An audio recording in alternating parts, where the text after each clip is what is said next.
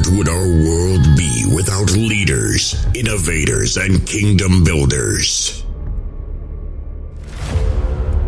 Welcome to Under the Crown, where you get inside the twisted minds of our host, Trey Carmichael, and the kings and queens in his circle.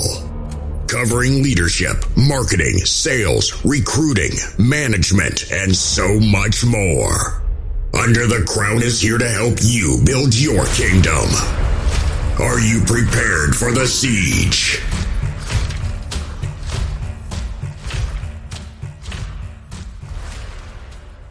What's going on, guys? It's your man here, Trey Carmichael, coming at you with another episode of Under the Crown. I'm excited to bring you guys, man, David Meltzer today. Can you tell us a little bit about who you are and what you do for the people who don't know you, man? Of course, I'm on a mission to empower over 1 billion people to be happy, utilizing all the experience of my journey from getting out of law school, 9 months later being a millionaire working in the internet, to being the CEO of Samsung's phone division, their first smartphone in 1999, which led me to run the most notable sports agency in the world, Lee Steinberg Sports and Entertainment.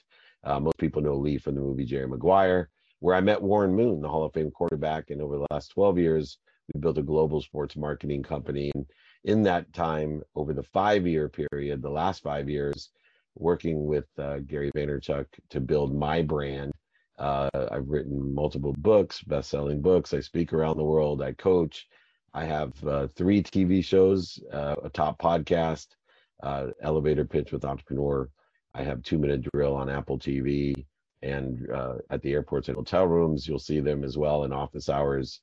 The first late night entrepreneurial show where we take billionaires, millionaires, entrepreneurs, celebrities, athletes, entertainers, and we ask them about business.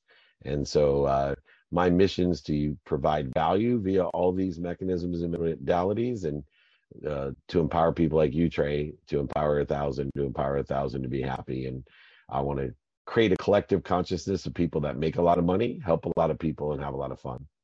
Awesome, man. That's a beautiful thing. I love that you're using these resources and authority that you've built up to actually give back to people. So can we dive a little bit more into the King's journey and just who you were before you got here?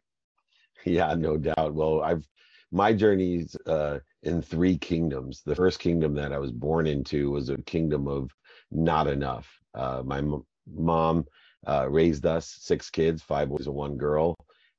And that's where I wanted to be rich so I could buy my mom a house and a car.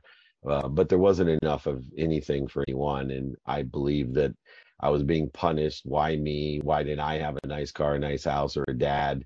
And through that chip on my shoulder, I moved to a different world, a world or a kingdom of just enough, where there's just enough for me. I was extremely philanthropic and optimistic.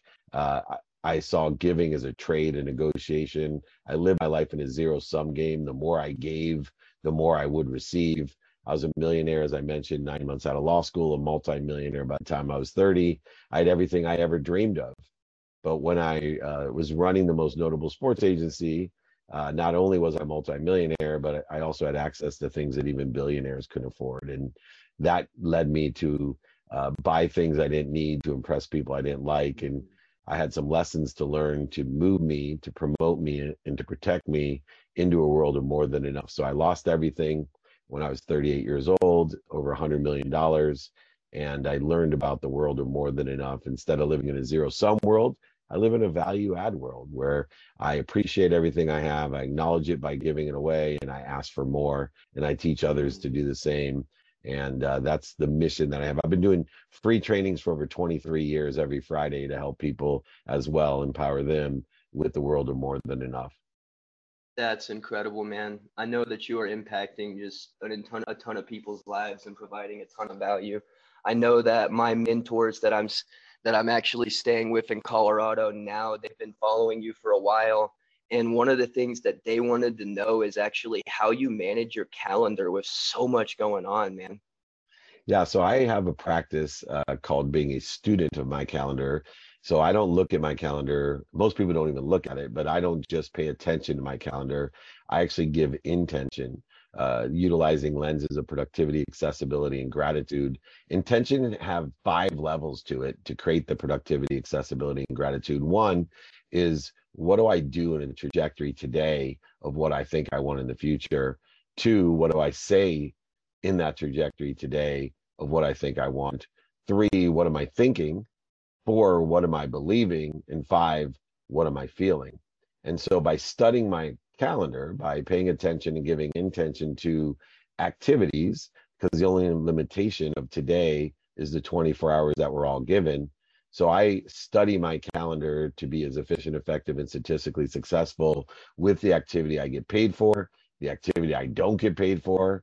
My sleep is crucial. I have an unwinding routine. I always say that my tomorrow starts today. So I study the activities that I have planned, I don't have planned in the context of paid, unpaid, and sleep. And therefore, I am creating an abundant usage of the 24 hours, the only limitation of time, by knowing the mathematical equation of luck, which is what I pay attention to and what I give intention to, what I think, say, do, believe, and feel, will create the coincidences that I want, or even better. Awesome, man. I noticed that one of the things that you lean into there is that you look at how you feel doing different things. Can you lean into that just a little bit more? Because I think the vast majority of people, all they look at is if I'm being productive. Yeah, they look at the handset. Some might even think of the mindset. It's becoming more of a commonality to look at the mindset, but I think a lot of people ignore the heart set, how we feel. You see, once you shift the paradigm of understanding abundance and understanding the world or kingdom of more than enough, you realize you don't have to get more happy, more healthy, more wealthy, more worthy. You start realizing, I am that I am. I am happy. I am healthy. I am wealthy. I am worthy. What am I doing to interfere with it? And the way we feel will indicate to us the pain, setbacks, and failures that are promoting and protecting us. So when we are indicated that we are having interference between us and our source, an omniscient, all-powerful, all-knowing source that loves us more than our mom, we're going to feel dis-ease. We're going to feel interfered. We're going to feel resistance. And when we get into the practice of feeling, not just of the mindset of how we think or the handset of what we're doing and saying, but how we feel, we now can effectuate a much more statistically successful journey by, instead of resisting the feeling, going over it, under it, through it, around it, instead of trying to deny it or lie to it, cheat it, or manipulate it, we simply just have to stop, put ourselves at ease, and then roll into that ease of the what, who, the how, the now, and apply our why instead of searching for it. Absolutely, man. That's incredibly powerful. So I got to ask, if a new entrepreneur came to you today and said that the most important thing to them was impacting as many people as possible and giving back as much as possible, where would you tell them to focus their time?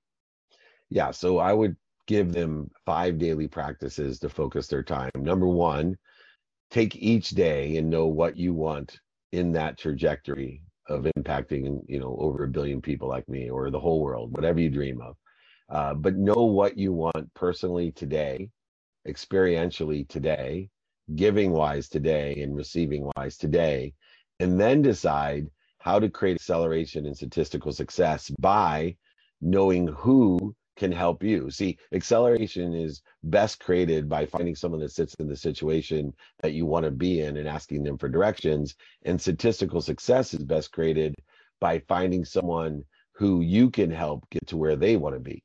And that creates a community of power sponsors and sponsors. It creates a community of people that are not only helping one another, but a community of people that know people who can help one another. So once you know your what and your who, now we use the student of the calendar, productivity, accessibility, and gratitude in order to effectuate how best to get it done. And then the 4th daily practice, which I'm happy to send to your entire audience, is to know your now. See, prioritization is the confirmation. It's the antidote to procrastination, to feeling overwhelmed.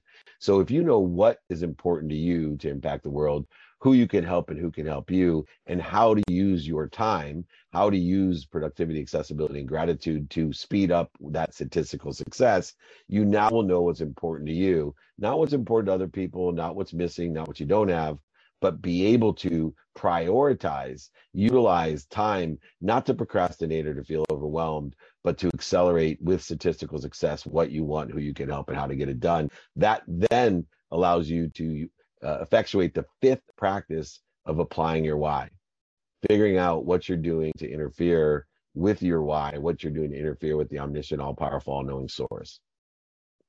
Awesome, man. I love how you leaned into finding the who that can help you amplify what you're doing. And that opens up a very easy transition into my next question is how do you actually go about building all of these incredible relationships that you have?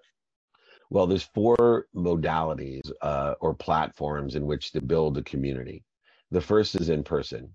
And I only have one initial vetting process, whether it's in person, on the phone, via email or media, traditional or social, it doesn't matter. And that is to find open minds. See, everyone has an open mind for a certain amount of time. We are looking for people who have an open mind when we are contacting them in person, on the phone, via email or media. And so if someone has a closed mind, run away. Most people spend the majority of their time with people that bleed them. They try to re-engineer a closed mind, which takes about 1,000 times or more the effort. So the first qualifier vetting process in order to build a community is to find people with open minds, because they have open hearts and open hands.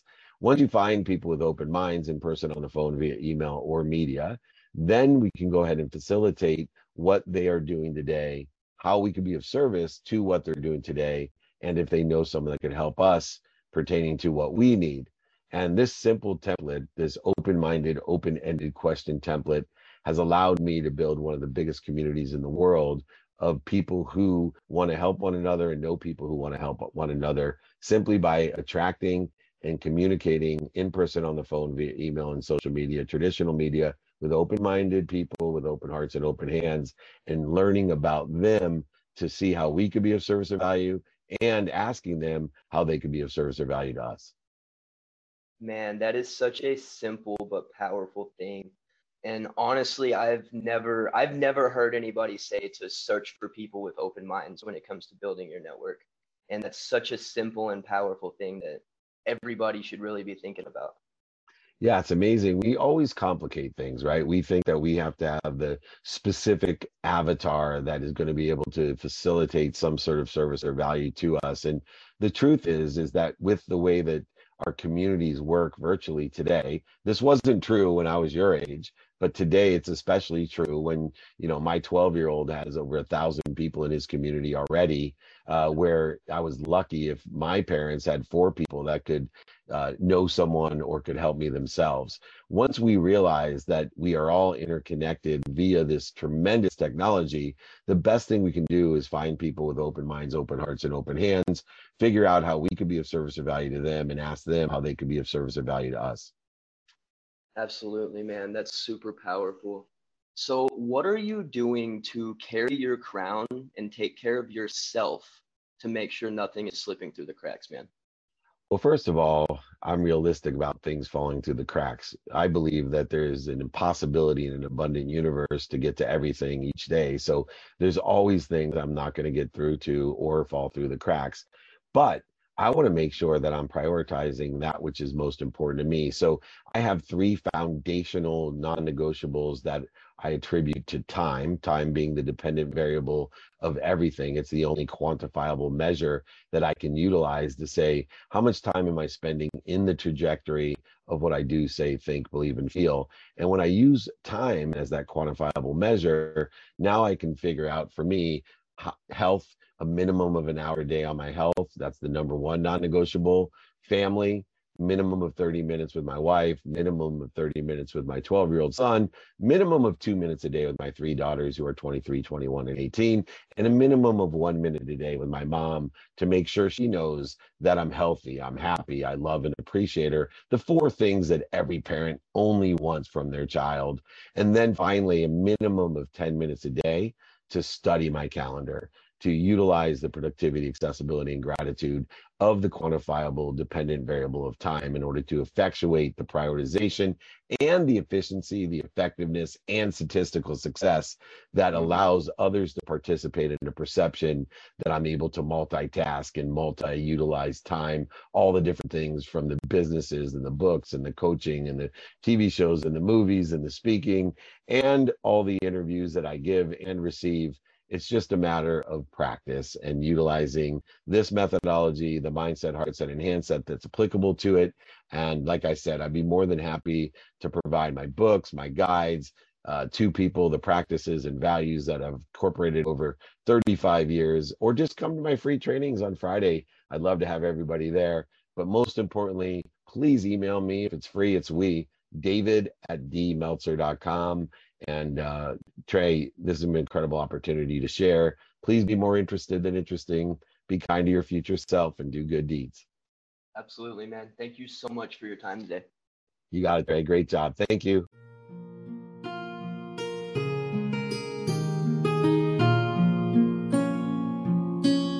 Thanks again for tuning in for another episode. Make sure that you subscribe to the show so you're never left out in the snow. Do you want to build a business or get more customers online? Are you tired of spending all your time shackled to your business?